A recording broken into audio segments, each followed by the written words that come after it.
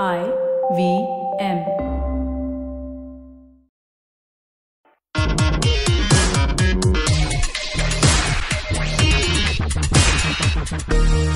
Hello, folks, and welcome to yet another episode of Simplified.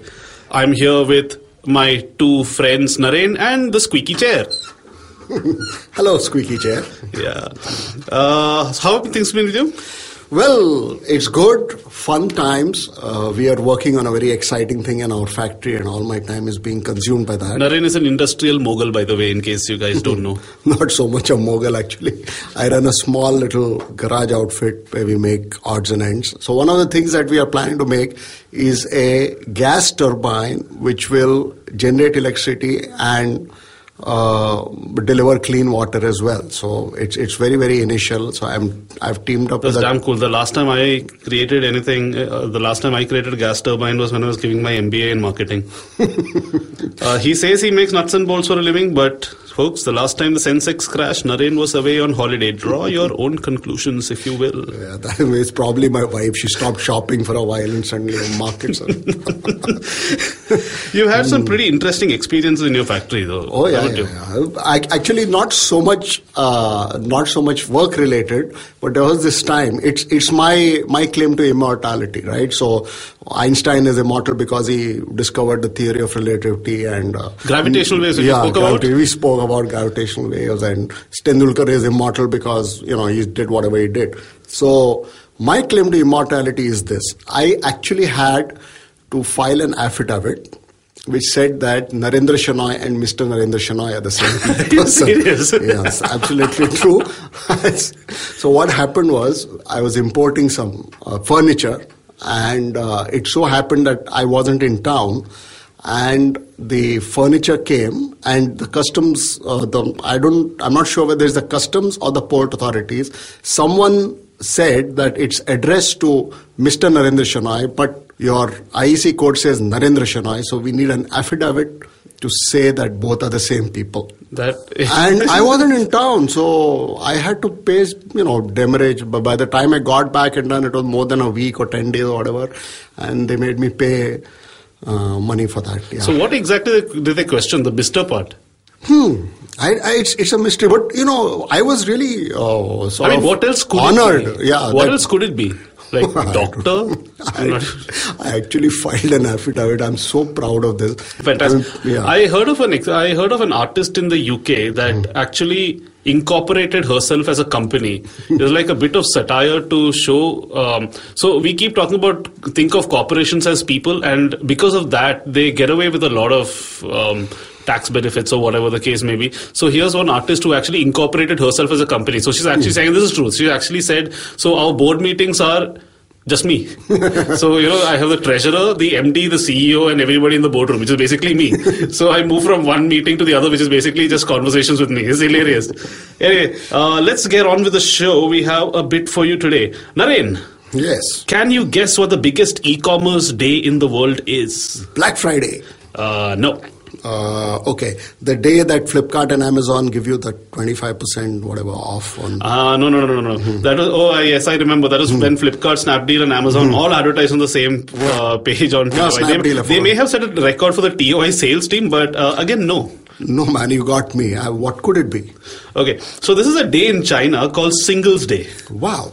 It's like not cricket based, right? No, it's not cricket based at all. That's the one thing that we are better than China at. So, it had to be China. I mean, or whatever. It has to be. Okay, so this is fascinating. Okay, it's a day where people celebrate being single. Wow. Okay, so there are apparently many such people, Naren. Many such people in China. Singles Day last year raked in $14.3 billion for Alibaba. Wow. Okay, that's up from 9.3 billion the previous year. Now, I don't know how much Amazon made on Black Friday. They didn't reveal the sales, but I'm guessing it's way less. Their entire revenue for 2015 was just over 100 billion. So, and 14.3 was just in a day. Yeah, just in a day for one website. So I'm guessing, I mean, for everything else combined. So it wasn't always a shopping fest day, okay? Yeah. It started off in a Chinese university called Nanjing, or how you pronounce that.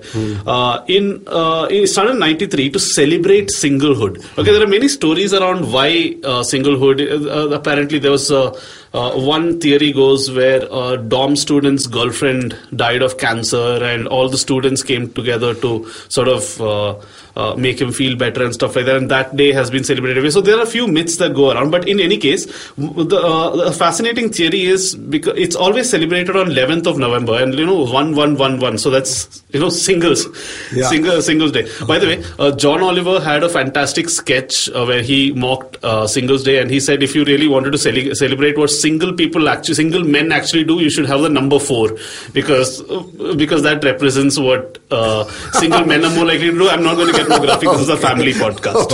Okay. So now it was Singles Day and it was celebrated for a long time in a small measure. And in 2011, it assumed another dimension altogether because it was 11.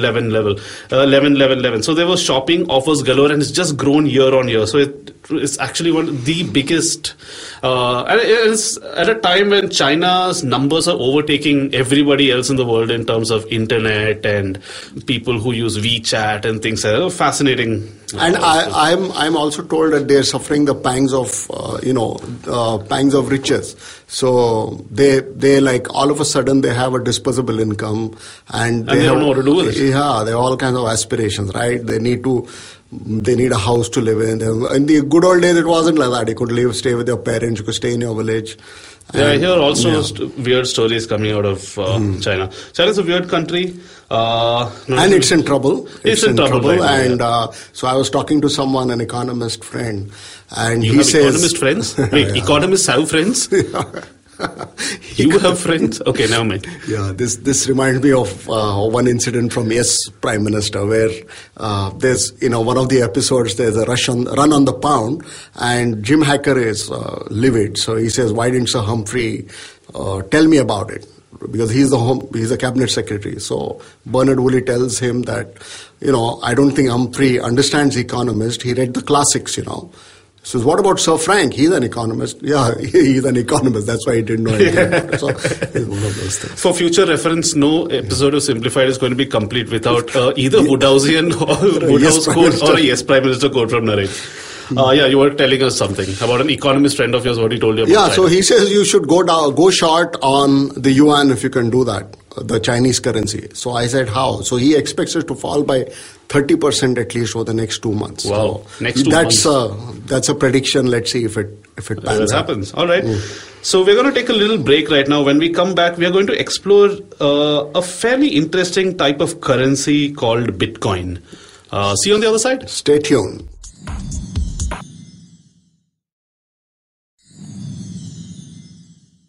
And we're back. If you guys are still with us, if you're not comatose, let's get right into the main topic this time. Bitcoin. Naren, nobody understands Bitcoin. Join the gang. Yes. Yeah. How do you? I mean, when I say Bitcoin, what do you think? I mean, what are you able to comprehend? I don't know. I mean, I know it's not little pieces of a piece of metal. I know that it's some newfangled internet currency, but I have absolutely no clue how it works. And I don't think anybody actually understands how it works fully. There are some words that people just keep using so many times that and they all pretend like they know the word, but actually nobody actually knows what it actually means. Like paradigm. Yeah, paradigm. Nobody knows what paradigm means. I keep using it all the time. It reminds me of a Dilbert cartoon where a consultant comes and sits down and he says we need to change the paradigm. So Dilbert asks him, what is a paradigm? A paradigm is like a paradigm. Shakespeare was like that. Woodhouse makes a reference. There's the famous Hamlet speech, to be or not to be. Yeah. There is one line which says, who would Fardels bear? So apparently according to Woodhouse, Richard Burbage asked Shakespeare, what is fardel? I don't know. Just say it quickly and no one... Yeah. So you say Bitcoin very quickly and Bitcoin very quickly, yeah. Okay. So this word is actually a little bit, so Bitcoin is actually a little bit like that. Okay? Yeah, I know what you mean. I unfortunately have many friends from the financial domain who I have to hang around with once in a while. Alas, I mean, you can't get out of these things. And they tell me that things like Bitcoin is going to be a game changer. A game changer. Another. Yeah, another one of those. So when I ask them exactly what Bitcoin is, they look like an engineering college student being asked a technical question doing an MBA interview. Correct. It happened to me once. Go on. Yeah. So in those days, by the way, as you guys can imagine, staying on topic for us is a very, very difficult task. Yeah, we are really segueing into. Anyway, they asked me a really complicated question on structural mechanics, and I was like a born MBA, right? So I decided to bullshit. And the guy who was sitting across, he was some guy who did structural mechanics for a living day, and so he really dismantled me at that time. Very embarrassing. Yeah. But did you get through? Yeah, surprisingly. See, that's what's I think, the fact that I attempted to bullshit. Yeah. See, so that's what's, for MBA, what's more important than theoretical knowledge is actually your ability to bullshit. Yeah. Why companies hire MBAs is to understand other MBAs. So I think that's what he was testing you on, not whether you actually knew the Darcy-Weisbach equation or whatever shit that was. Why do I remember that? Anyway, so, see, I totally understand this whole. Yeah, we need to get back to Bitcoin. Yeah, we need to get back to Bitcoin. Just another thing about MBAs. Okay, see, like MBAs don't speak like regular people. Like while taking a selfie, for instance, a normal person would just say, "Chal yaar, ek selfie le." And an MBA would say, apropos a meeting, I'd like to table a non-contractual obligation whose executive summary can be summed up as follows. I propose a pictorial remembrance of her being in each other's locus by means of a digital still image. The said image can be effected using a cellular phone which should be readily accessible by either party, in whereas the image capturing mechanism, popularly called camera, located on the anterior side of the cellular device be used and the resultant image moved to a commonly accessible cloud storage wherein any party with adequate permission will be allowed to view it and leave a positive or negative remark, thereby aiding social validation. Wow. You've been hanging around with lawyers too long. Okay. Well, I'm just waking up from my coma. Let's not forget, Naren, both of us are MBAs. Yeah. I mean, someone told me you shouldn't confess that easily. Never confess. Don't tell anyone. I think now we should get back to Bitcoin. I think it's been a while. Yeah. Okay. Before we start about Bitcoin, I need to ask you a very fundamental question. What is life? No, not that fundamental. What is currency? Currency versus money. Okay. Currency and money are both things that I don't have enough of at the moment. Fair enough. Yeah. Apart from that, currency is something which I physically have in my hand. And money is something in the bank. That's pretty much it. So currency is like a system of money. So rupees, dollars, even those rubbish coins that you earned in Farmville. So that's your secret. Sorry. Okay. Secret online activity. Rupees and dollars. Stick to rupees and dollars. Okay. People have their vices. Okay. Anyway, all these are examples of currencies. They are tangible. Some are even physical. It's calculable. It's finite. Okay. On the other hand, what about money? Yeah, money is more like a concept. You're getting a little philosophical, I'm afraid. Okay, see, money is more like a concept. When we progressed, initially we had barter, right? Like you wanted wheat, I have a cow, I have to give up my cow in order to get the wheat, stuff like that. Yeah. We progressed from the barter system to the monetary system where the notion of value is exchanged initially on pieces of paper. So money has value because we think there is value in it. Agree there is a value. Yeah. Otherwise, that piece of paper is as worthless as a Kingfisher Airlines stock document right now. It might have worth if it's printed on soft and absorbent paper. So we should really be asking how much currency we have. I actually guess so. I mean, it makes more sense than asking how much money do you have. So Bitcoin is just another currency like the rupee or dollar. The difference here is it's a virtual currency. Of course, one could argue that looking at the way the rupee is these days, that's almost virtual by itself, but this is actually virtual. It's a decentralized currency. Decentralized means it's not from Dadar. No. So, see, regular currencies like rupee, dollar and all that are regulated. They're printed by a central bank. Like we have the RBI India, the Fed in the US. So these systems have many inherent flaws. There's a lot of power in a few hands which could affect the lives of millions. Like when hyperinflation happened in Germany, in Zimbabwe. Secondly, there are relatively large transactional costs. Like if I send money to you through NEFT, I have to pay 5.73 rupees every time. Okay, and if I buy something on Amazon.com in rupees, there's a certain conversion fee that happens and stuff like that, which works out to be quite a bit. Paper money is also fairly inefficient. It's prone to fraud, it Fake can notes, be lost and things like that. And too much of it in Mukesh Ambani's hands. Yeah, correct. Pillows, mattresses, all that. That might not be something, the Mukesh Ambani thing is something that Bitcoin might not be able to solve. But sure, there are many others. See, Bitcoin has no taxes. It doesn't have large transaction fees. It can't be stolen. It can't be frozen. That sounds great. I mean, why aren't we all doing Bitcoin then? See, there are a lot of disadvantages with Bitcoin. Okay, but before we jump into advantages versus disadvantages, I think we should look at how it works. I think that's what we need to get the bottom of over here. Let's take an example. Okay, now how do you use Bitcoin? To do this, you need to download a wallet application, a Bitcoin wallet application, either on your mobile phone or on your computer. Okay. Now, once you do this, you are given what is called a public key. Okay, key, which is basically a function of your device address. Okay. Now, suppose I have downloaded an app like the Bitcoin wallet, for example, on my phone. I first have to buy Bitcoin. Now I can do that through any of these apps, and currently the value of one Bitcoin is $446 as of today, and that's approximately 30K. Yeah, that's actually quite a lot. So, like, imagine if Scrooge McDuck was swimming in Bitcoins, his pool would be considerably smaller. In any case, I buy this Bitcoin, and suppose I want to transfer half of it to you, right? 0.5 Bitcoin, I want to transfer it to you. I get what is called now a private key for this transaction. So there's a public key, and now there's a private key. And now the public and private key, like together, their powers combine like Captain Planet, and they combine to make what is called a signature. So there's really a lot of terms. Yeah, and we're just scratching the surface. So there's a public key, there's a private key. Together they come together during a transaction to make a signature. Okay, and with the signature, your transaction has been virtually signed and is added to a public ledger called the blockchain. And the last ledger to create so much discussion online was Heath. Ouch. Sorry. Terrible. Sorry, job. I know. Sorry. So everyone can see these transactions. All right. If you just Google in Bitcoin transactions, you'll find websites where there are thousands of them happening at the same time. Even though your name is not actually out there, they can't trace it back to you. Okay? These transactions are verified by certain individuals who are part of the network, and 10 minutes later, voila, you receive the 0.5 Bitcoin that I've sent you in your wallet. What about that's very nice of these people, but I mean, why would they do it? Yeah, so they don't do it for free, actually.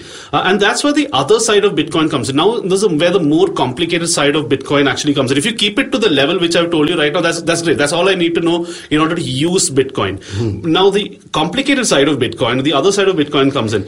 And this is what is called mining. Okay, it costs a freaking lot of money in order to do that. So what happens is, my 0.5 Bitcoin transaction to you is called a transaction. A set of these transactions together is called a block. Okay. What these miners do, these people who verify, they have to take this block, run it through a series of complicated computer programs in order for it to be verified. Once it's verified, they are rewarded with 25 Bitcoins. And if we keep the same value that I said a while back, that's equivalent of almost 7.5 lakh Indian rupees. Wow. How do I sign up for this, man? No, actually, it's not actually that easy. There's a lot of computing power that's needed to actually mine in order to do this verification process. I have two computers at home. I have a laptop, a desktop, I have a OnePlus.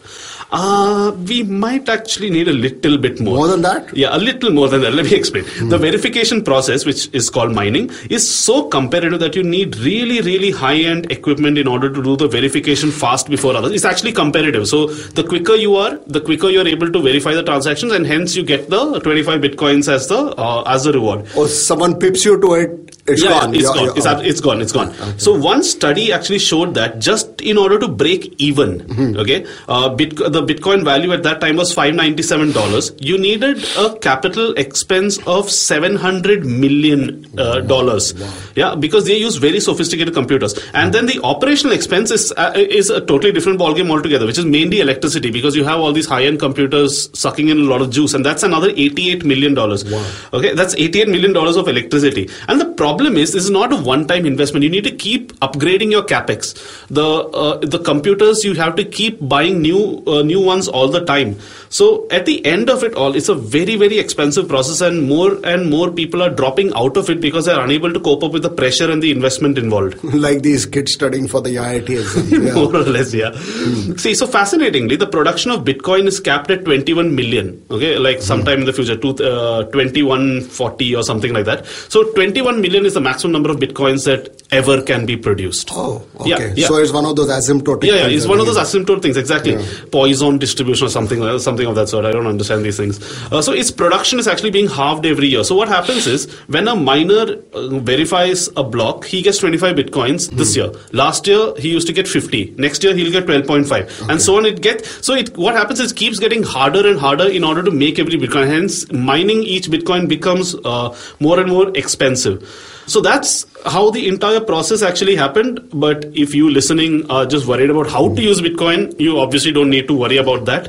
Of course, if you want to make money out of Bitcoin, that's when you need to start worrying and save up a lot. So, Naren, why is Bitcoin not more widely used? Any guesses? The local chaiwala won't sort of accept payment in Bitcoin. Yeah, so that's one of the primary reasons. It's a sort of chicken and egg situation, because more vendors are going to come online only if more people start using Bitcoin. More people start using Bitcoin only if they see more avenues to spend it, and that's really sort of chicken and egg situation right now.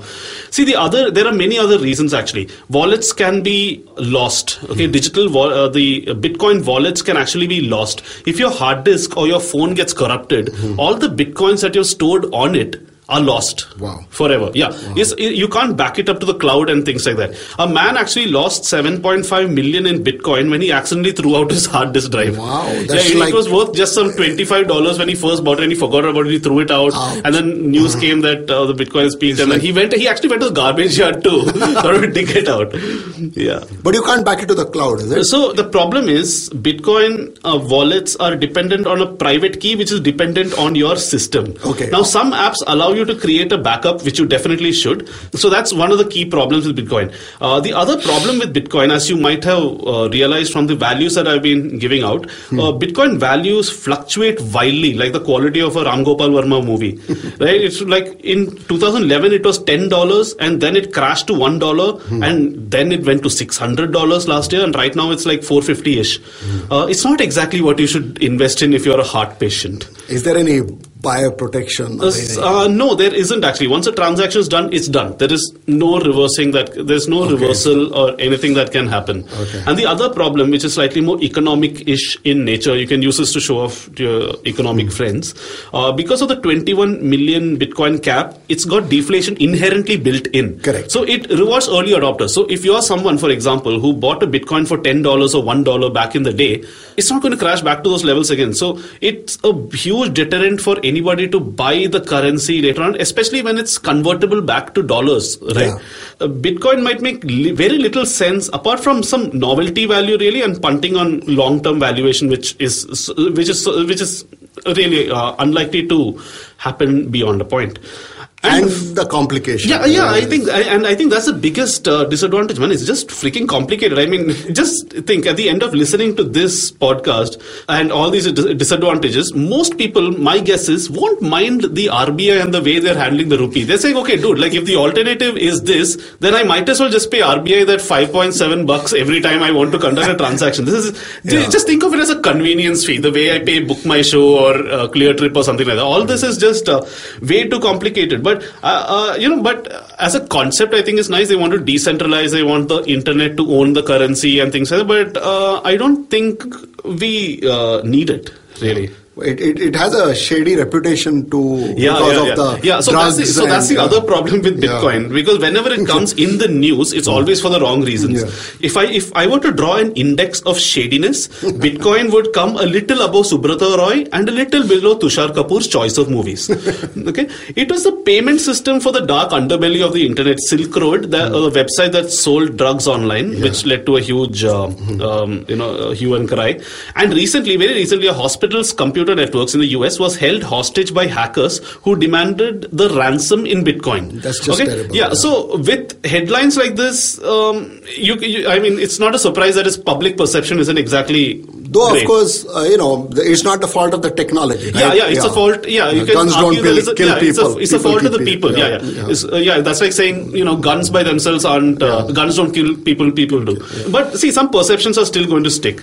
But despite that, some large retailers have started accepting Bitcoin as a mode of payment, including, surprisingly enough, Microsoft, Dell, a couple of online electronic retailers in the US called Newegg and Tiger Direct, some airlines also, and very recently a Dutch outlet of Burger King started accepting them, interestingly enough. So I look to see if any Indian companies accept Bitcoin. Obviously, much fewer, mostly in the financial space. And if anyone's interested, you can actually check out a list which is on this website called unocoin.com. That's unocoin.com. Interestingly enough, several websites actually allow, both in India and the US and several other countries, allow you to purchase gift cards for sites like Amazon and Flipkart. So there's now, say, Amazon started accepting Bitcoin, which is actually not true. What all that done is there's another website that allows you to buy gift cards with Bitcoin, which you can then use on Amazon. And by the way, another thing, after Visa and MasterCard shut down donations to WikiLeaks, people were still able to contribute using Bitcoin. So I'm guessing you won't be rushing to purchase Bitcoin anytime soon. No, man, it's too complicated. And while I conceptually think it's a good idea, I don't see the current money system as broken enough. That's my fundamental thing. I don't think the way money operates right now is broken. Yeah, the way people handle it, sure, that's a little screwed up. But I don't think the way money is handled right now is broken enough to warrant an entire overhaul. You had Germany and Zimbabwe, but apart from that, the world isn't really facing a crisis in terms of managing money. Centralization, I think, has more advantages than the Bitcoin website. I mean, the Bitcoin website, if you go there, say, centralization is like criminal, absolutely criminal, and it has to go. It's a very outdated. I really don't think so, and I think majority of the people in the world would agree with me on that. So thanks so much for that lowdown of Bitcoin, Chuck. We'll be right back after this little break. See you on the other side. Yep. You can listen to Cyrus Says from our apps on iOS, Android, or our website, cyrussays.in. You can also listen to services like iTunes, Stitcher, TuneIn, SoundCloud, or your favorite podcasting softwares. It's cyrussays.in. So, back to our favorite section, the etymologies. Is it? Yeah. Since when was it our favorite section? In any case. After Bitcoin, anything is favorite section. Bitcoin. Yeah. Okay. So what we're going to do in this section is both of us are going to take one word and one place every week, and we are going to basically get to the root of them. Hence, this word for the title of the section, roots. So, okay, what's your word for today? Okay, my word for today is one of my favorite words, onomatopoeia. Wow. Yeah, I just love the way it sounds. It's a fantastic word to impress the ladies with, I have to tell you. Okay. We should make a song on that. Onomatopoeia. It has a nice rhythm. It has a nice rhythm, yeah. And that's exactly, it's sort of like what it means. So, onomatopoeia is actually a word resembling the source, right? Like meow, oink, bam, and all that, right? For such a cool word, though, it's got a very boring backstory. It's basically Greek. The same word, onomatopoeia, is Greek for making or creating names. It's often used in comic books and, of course, in advertising. A lot of jingles rely on, ting, ding, ding, for example. I guess it's a sort of onomatopoeia. There was actually a DC Comics character called Onomatopoeia who just spoke in this voice. Yeah, I thought that's a pretty cool piece of trivia. So, that's my word for the week. What's yours? Well, I was, this happened recently, and I read a lot of Alice in Wonderland when I was a kid. So a lot of that stuff stuck in my head, and we were discussing something, and Mrs. said something like long time or something like that. And I remembered this poem called Jabberwocky, and the words go, long time the manxome foe he sought, and something. And in the end, he says, the old man is telling his son, it's a nonsense poem, okay? He says, and hast thou slain the Jabberwock, come to my arms, my beamish boy. O frabjous day, Kalu, Kele, he chortled in his joy. So chortled was the word, it's a combination of chuckled and snorted. So I've done it a lot of times. You don't want to laugh, but then you go snorting again. So weirdly sounds like the name of a central suburb. So that Jabberwocky is a terrific poem. So just Google it, read the poem. There's a lot of nonsense, and definitely worth checking. A lot of words like this, including chortle. Okay. And now we'll move to the two places. Do you want to start this time? Well, my place for today is New York, which was formerly known. You're going to be surprised. It used to be called New Amsterdam. Okay. And before that, I don't know, it was called whatever the Native Americans called it. Mm-hmm. And then for a while, so actually the Dutch set up a trading post there, and they called it New Amsterdam. And then the British came and they booted them out, and they decided to name it after the Duke of York. So they called it New York. And then the Dutch came right back, and they decided to call it New Orange. And the Brits said, "You got to kidding me, man! Get the hell out of here!" And they started calling it New York back. And the Dutch by that time realized that New Orange was too shitty a name to call a city like that. So they said, "Okay, let's go with New York." So that's the origin and history behind it. So does this have anything to do with the Big Apple oranges? I don't know. I don't know why it's called the Big Apple. That's something. Yeah. Apples and oranges comparison. Just wanted to use that somewhere. Yeah. Anyway, okay. So my place for today is Calcutta. For no specific reason, really. So the origin of the word Kolkata, rather, is long back there were 3 villages where the current city is, and one of which was just called Kolikata. Okay. Right, and hence that became Kolkata, and later was anglicized to Calcutta. Now, Kolikata itself has many possible origins. There's it's the Bengali version for field of the goddess Kali.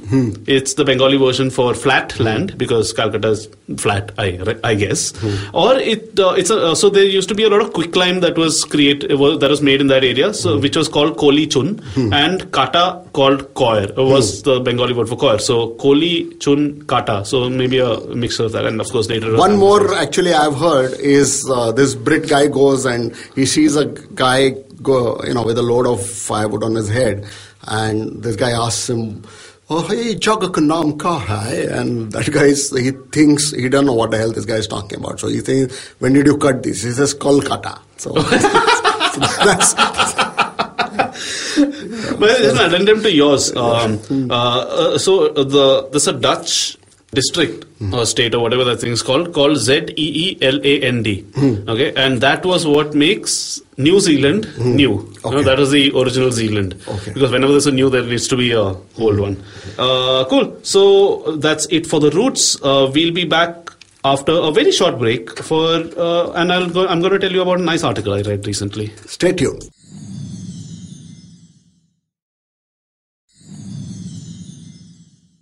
Yep, and we are finally here for the last section of this rather Bitcoiny podcast.